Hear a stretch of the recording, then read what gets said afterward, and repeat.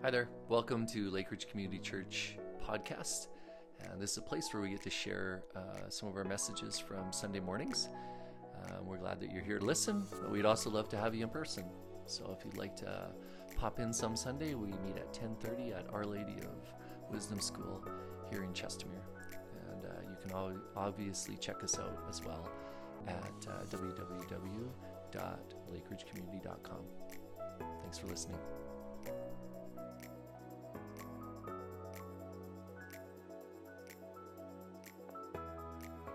Hey, I did something really interesting with my daughters. We went and we have daddy-daughter dates, and that means that I take them. We usually go to McDonald's or something. Maybe we go to the playground, something. But we ended up at a mall in the city, and it was abandoned. There's utterly no one there. It was just. And I got talking to like the security guard, and I said, "What happened to this place?" He goes, "COVID. COVID happened." And it dawned on me as I've been reading about the church across Canada, about Christians across Canada, what's going on, and it is feeling a little bit like that empty mall across Canada. And as I read this, you'd think that I'd get really down about this, that things are suffering across Canada. Not only malls, but groups of people gathering, and all sorts of nonprofits are suffering, but especially the church is going through a hard time.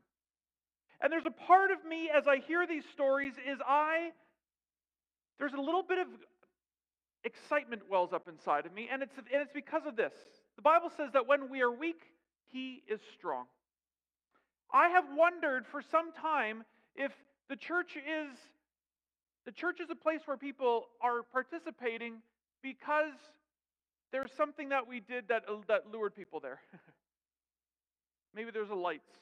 Maybe there's a program. Maybe there was a project. Maybe there was friends there. So something about the church was something that we made strong. There wasn't really room for God's Spirit. But I think today we're discovering a church deeply weakened, a society deeply weakened. And in that, I think we trust in the presence of God who says, "But I am strong. I have not changed. And I'm about to do something good and new." And so I live with this great anticipation. And so it sets up today for where we're going with our sermon series. We are doing this sermon series called Beloved. And every 2 weeks we're switching into a different phase, a facet of what it means to be beloved. And so today we are going to be talking about having a meal. You all have forks. You might want to hold your fork while this is happening because I'm going to reference it a couple times here. Is there somebody who you did not expect to have a meal with? I want you to think about that as I share with you some people that I had meals with that I did not expect to have a meal with. I was once having lunch with a person who was this close to becoming prime minister, and sitting on this side, and on this side was a person who has been recently sent to jail for quite some time. A politician and a criminal, and I got them mixed up a couple times, but no, a joke. That's a joke. That's a joke. So, I just sit with somebody who's about to be prime minister and somebody who is a criminal. I once sat with a World War II bomber who dropped thousands of bombs on Germany on 50 bombing missions. He said one of his last missions, they would sit in a seat made of lead so that when the bullets would come up, it would hit the bottom of the seat and he said that they would come up between his legs because there was no protection there. And he told me his stories. I once sat with an author whose book sold 10 million copies, and he encouraged me. I once sat for lunch with a homeless dad and a daughter who would go every time that they would serve lunch down at the drop-in center. And they would gather there with all the other homeless people. So I sat with this little girl and her dad, and she loved her dad so much. I had a picnic at the zoo. A guy I know was released from jail and hadn't been with his wife and his kids for some time. And so I gathered them up and I said, "I'm going to take you for a picnic to the zoo." And I took them to the zoo and we sat there and they had a meltdown because they'd never been to the zoo and there was too many people and they were in panic mode. They said, "Can we get out of here? We don't like this." He'd spent so much time in jail that he did not know how to be out in the open. Who has somebody that you've had lunch with? Does anybody have a story? Anybody have somebody that they've had lunch with that just was an unexpected character? Does anybody have a story? A person? A rock star?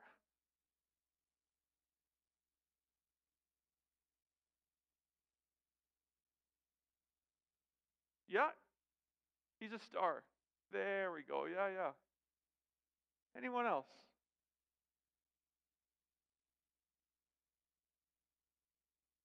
No, Dad, that was me. But tell the other one. The other one. It's good. Cool. Cool.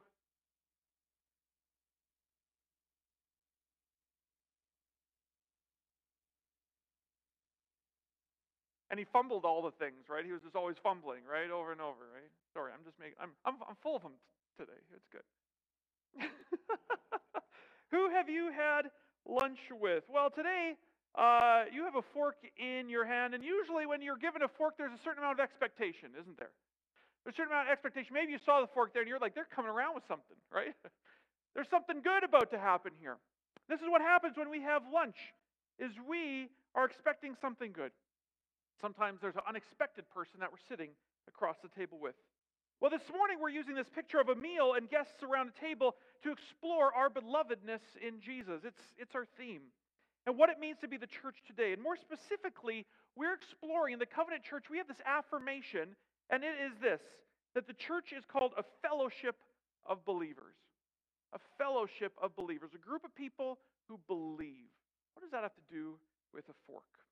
Well, the Covenant Church began actually around tables in a time in Sweden when you were not allowed to. There was a time, we told some stories a few weeks ago about the way that children were raised in this time, but in this time, you went to only one church. It was a state church. And you could not gather in your home to talk about the Bible or Jesus without a special letter of permission from that state church. So you could not do that. So what these first Covenanters, these first pietists started to do was when they started to have the Bible in their translation, they would go and they would gather in their home around a table. And guess who came out to these? Fringe people. The oddities. The old fisherman out there. The single mother over there. The guy with the big business over there. People that you wouldn't think would necessarily be up and up in the big church system. This was ordinary people, odd people, wonderful people. And they all came together because they, for the first time, it was like the democratization of the Bible, as they could gather around, because the table was a place that everybody could sit around and everybody could share. So I got this painting was done. I actually got a laugh at this painting because there's one guy standing on a stool. So I've been to lunches where people stand on stools. I'm sure you have too. But they would gather around and they would eat. And then they would start to read the Bible. And for some of them, this is the first time that they read it. And the state church hated this. They would come, they'd break it up. They'd be like, no, none of you guys getting together because we're in charge. And for the first time, these people realized that Jesus was the one who was in charge. Jesus was the one who was forming his church. Jesus was the one who was gathering them, irregardless of their background, irregardless of how much they sinned or didn't sin. And this is how the Covenant Church began. So these people believed, in the words of a guy named Chris Gertz, that the missional church should take the shape of an ever-widening circle of ever-deepening intimacy with Jesus Christ at the center. I'm going to say that again. The missional church should take the shape of an ever-widening circle of an ever-deepening intimacy with Jesus Christ at its center. I think there's something very beautiful about that. It started to happen at a table of a few, and then they started to welcome a few more in. But this is what happened. As they started to come together and believe that Jesus was the center, as they started to change. Started to change in beautiful ways. With what they did with their lives, with their energy, with their skills, all of this stuff. And what happened is, as Jesus was at the center, then more people could participate. So they read. They looked at the Bible. They had their plate of Swedish fish. And then around each other, they huddled around this fire of faith in Jesus to talk about what they experienced, about what they saw in others. And what they saw is Jesus gathering people, and it was a mix of the most unlikely people. Susha Roberts, she writes that we eat over 1,000 meals a year. And because of this, it shouldn't surprise us that many stories of Jesus happened around tables, ordinary things. So, even if you look at the book of Luke, you'll discover in there that so many stories happen around a meal. Jesus had to eat, so did they, and this is how we get a glimpse of what a fellowship of believers looks like. You can tell what a family's like by having a meal with them, can't you, right? Here's just a quick blitz. 10 things that happened just in the book of Luke alone around tables. Jesus had these people around his table. One was an enemy, a tax collector. We've talked about these guys. They are the people who betrayed their people to the Romans. And Jesus had around his table a tax collector who he said, you should follow me and be part of my inner circle. You can imagine all the others were like, "Pa, this is bad." What? Well, he had Matthew around his table. He had an uninvited guest once, a woman. He was there having a really nice meal with an uppity-up Pharisee, a fancy meal, and who slips in the door but a woman who comes and tends to Jesus and washes his feet. Jesus had around his table 5,000 hungry people who came, and Jesus provided for all of them. Or Jesus had busybody Martha. There's a story of Mary and Martha. But busybody Martha, she couldn't stop fussing enough to be at the table with the people. Anybody got one of them in their family, right? What about a critic? Somebody who came and was sitting there and was all worked up because people didn't wash their hands before they ate. He had a religious leader there. And then he had a generous host and a guy named Zacchaeus who shouldn't be generous. He took stuff, but then he turned and became generous. He had his students who with them he ate the Passover and taught them something about himself. He had a traitor in his friend Judas who would betray him. And he had a friend who denied him in Peter. Well, what a table, right? These people, almost all of them actually were believers in Jesus. Almost all these people, even these believers, they were also his enemies and traitors and sinners and saints and friends and betrayers and busybodies. And guess what? These people were all around and they were considered a fellowship of believers because of Jesus. Not because of them, but because of Jesus. We love each other and we can be together because of Jesus. It's a revolutionary idea, and a lot of people criticize Jesus for it. This is not how you run a table, to have these people sitting around there. It's revolutionary. It's an idea that shaped the beginnings even of our heritage as the Covenant Church, that we believed that we could share some space, serve with other people, and love alongside others to be gathered and active people because Jesus is at the table. Jesus is the host at the table, and he sets it for us. So this is good. This is good and easy to say. Conceptually, we like it, right? Conceptually, we like the idea sometimes of going, yes, this is neat, that God would invite all sorts of people. And I look around here at church on Sunday, and yes, it's pretty diverse. A lot of interesting people here. And I can join in. It makes sense until we have to actually try it. I'm going to be honest. There's people that I do not want to share a table with right now. There's a monastery on Patmos. This is the place where actually John wrote a lot of the Gospel of John and probably the letters. But there's a monastery there on Patmos, and there's this picture there. It's a very old icon, and it's showing Peter and Paul meeting for the first time. And at first, a guy named author named Andy Crouch, he writes about this. And when he first saw it, it's put there in the dining room among the monks. And when he first saw it, he's like, well, isn't this nice? Peter and Paul, they're hugging in this like holy embrace of two holy people getting along. Isn't this great? The monks did not view it like that. They're like, no, these people don't like each other. He said this. He said, the longer I looked at this icon, the more I suspected that Peter and Paul's feelings about this meeting, again, it's their first meeting, were, well, complicated, he says. The expression on each of their faces is somber, even a bit suspicious. Indeed, as they embrace, they're quite conspicuously not looking at one another's eyes the way I do when I meet a long-lost friend. They gaze across, out over the frame of the icon, each looking at something beyond the other. These are not old friends reunited after a long journey. They are, in fact, very recent enemies meeting shortly after Paul's conversion from persecutor of the church to energetic defender of the way of Jesus. Paul had been killing Christians, and now he's somehow inside of the Christian circle. He's welcome at the table. He's a believer in Jesus. And Peter's like, do you know what I've gone through following Jesus? I've been on a ship that was upside down. You know, I saw great things Jesus did, but now we're persecuted as a church, and now Paul just gets right in the circle. You can imagine, he's like, yeah, good to see you too, brother. You know? Why are you allowed at this table? We already had a betrayer at this table in Judas. He's dead now. Maybe the table of Jesus is not for you, Paul. Well, here we have these followers of Jesus, and they're suspicious. Trust is rare, and they embrace because of what Jesus has done, and it's a thread holding them together.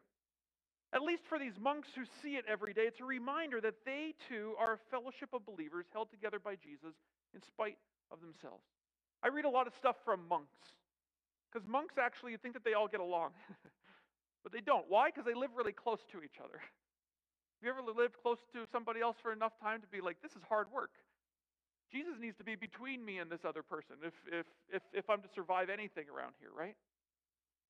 So we experience this in the small way, and then we experience it in community here too. So John, who was exiled to Patmos, which I love that it came from that monastery, John writes a good deal, and we're going to kind of end with this here in 1 John. And Chris read it this morning, but we're going to read and take a little bit of a closer look at this verse in 1 John 4:15. We're going to unpack a little bit of it, and I'm wondering, do you think we can go back to that scripture there? Would that be fine to pull up there? So John writes the Gospels of John, and then he writes some of these letters, and he's writing these letters to a church that's kind of at a crisis.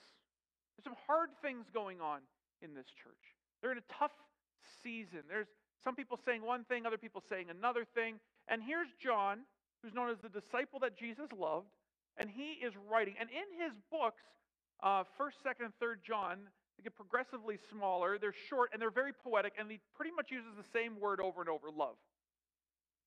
He talks about love an awful lot.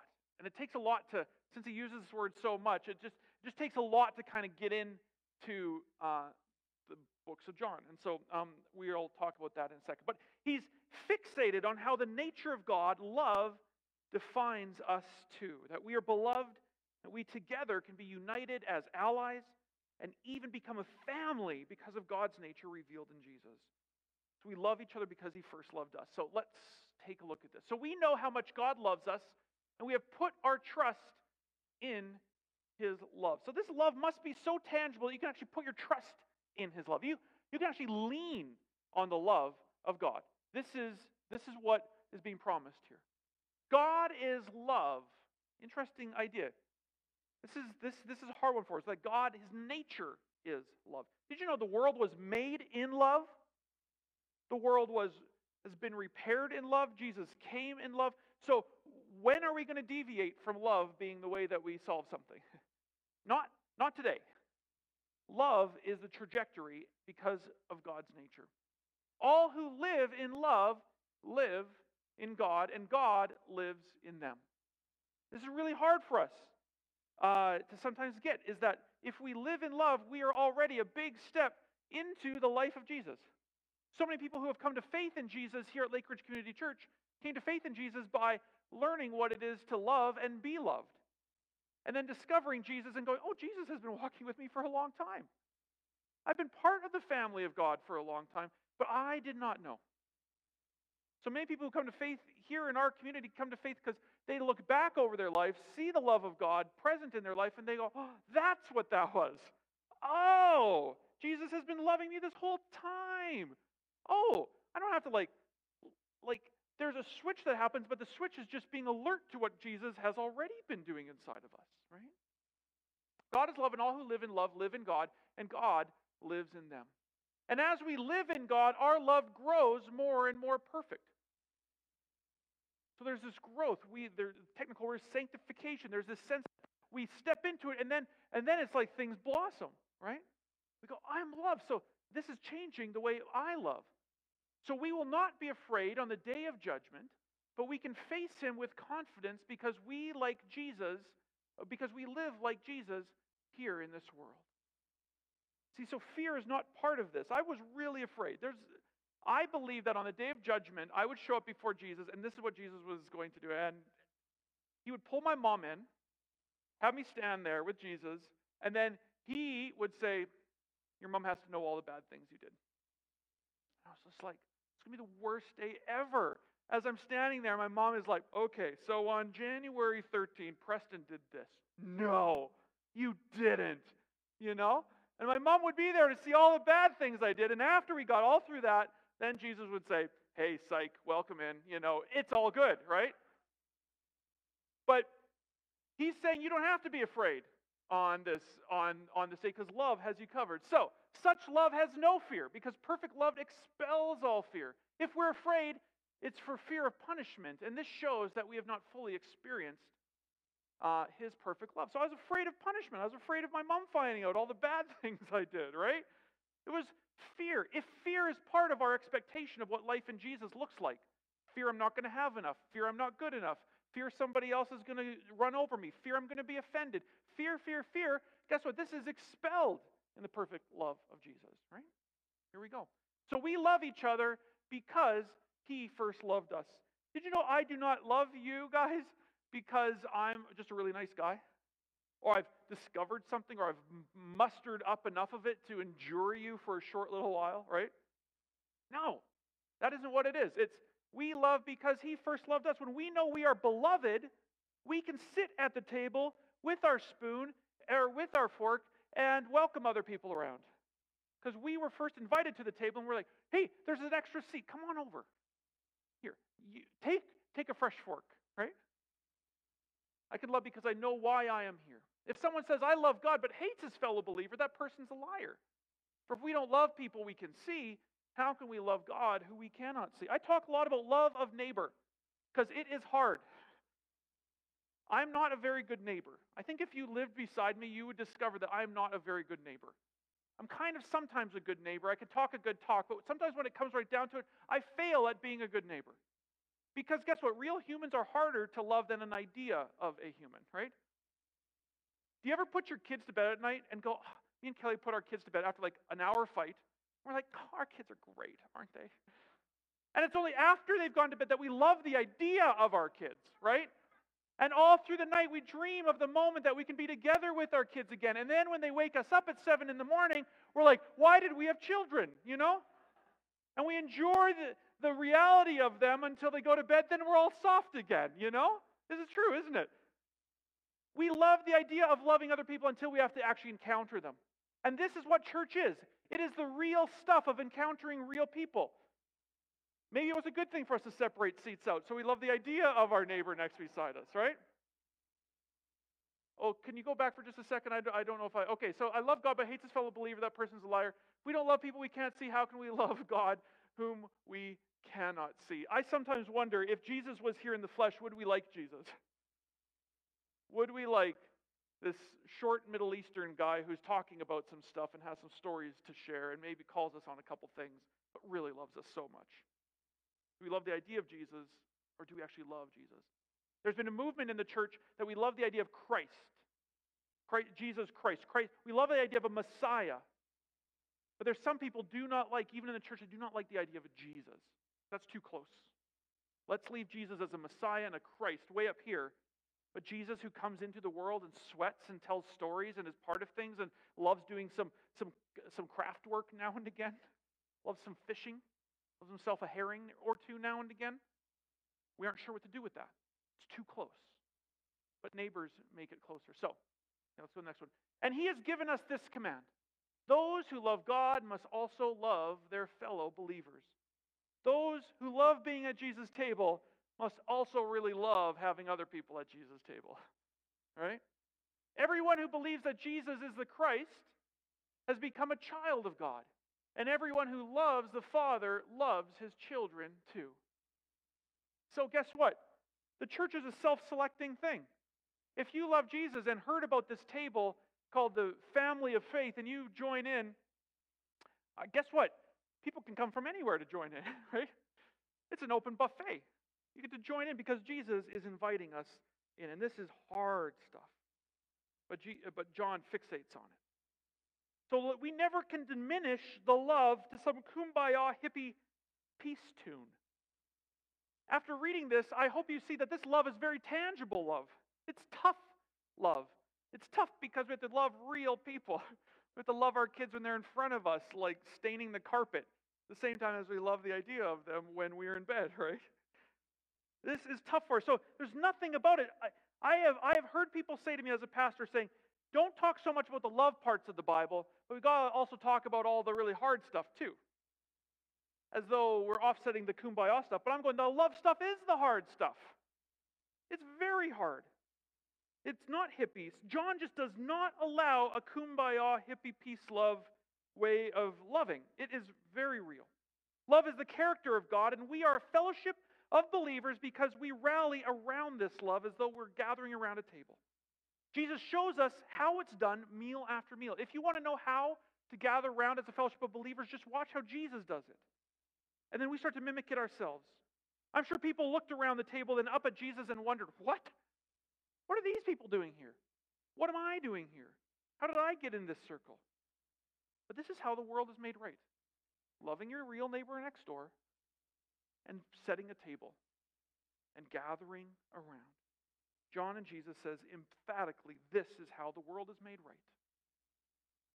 So this might surprise you that it's part of the plan that the church would be a place where people different than you come and they're beloved like you.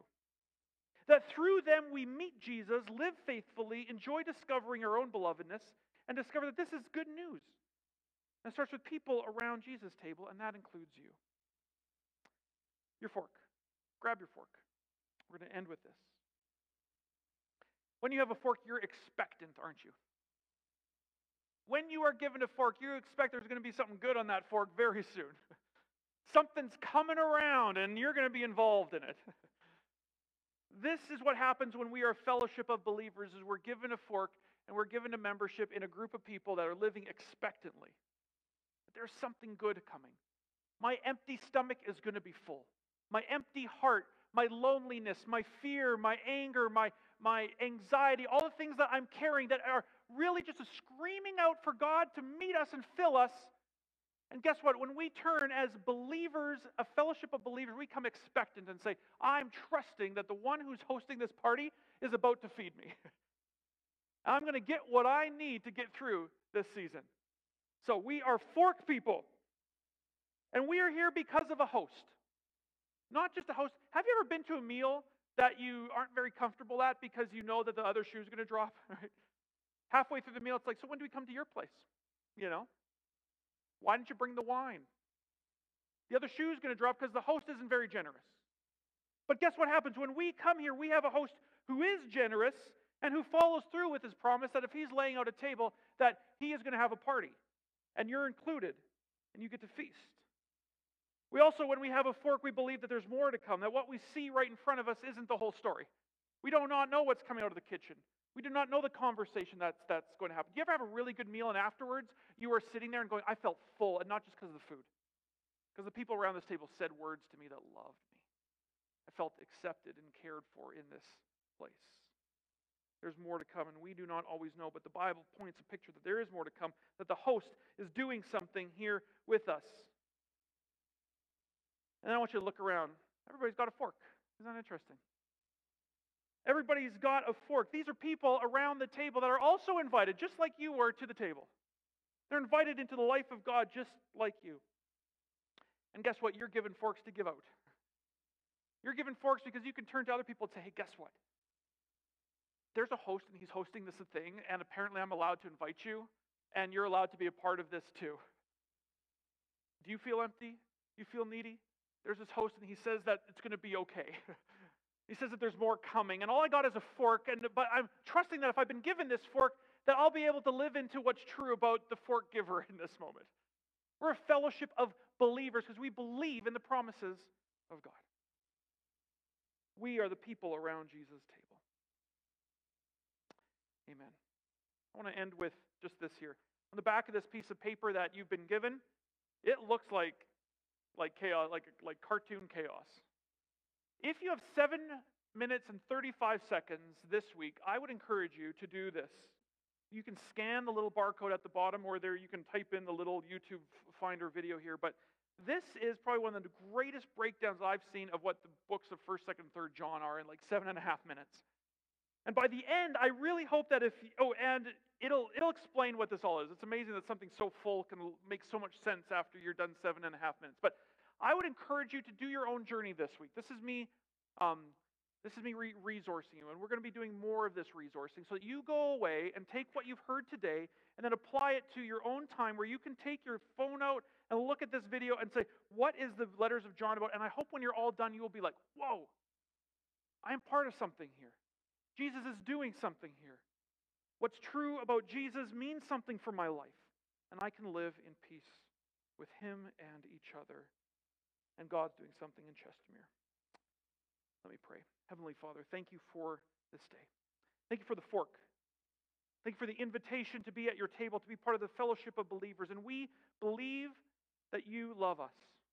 We believe that you've made a way for us to be at the table with you, and we believe that you are the one that made us and has a plan for us that gives us hope and a future. So we come to your table with thanksgiving in our hearts and praise. We come to the table saying, thank you that we get to be at your table.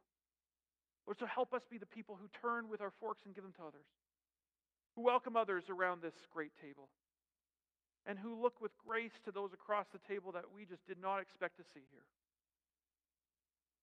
Lord, help our unbelief. Help us when we're afraid. Come, Lord Jesus. Amen. Amen. Please stand with me as I offer the benediction.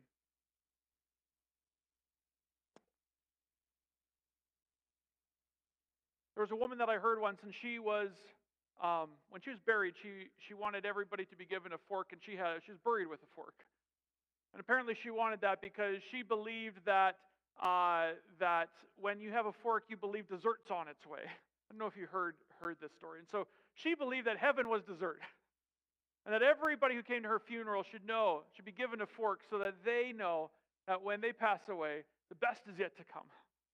And that's what they said at the funeral. The best is yet to come. So may the Lord bless you and keep you.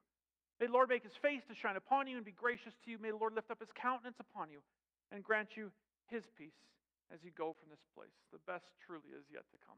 Amen.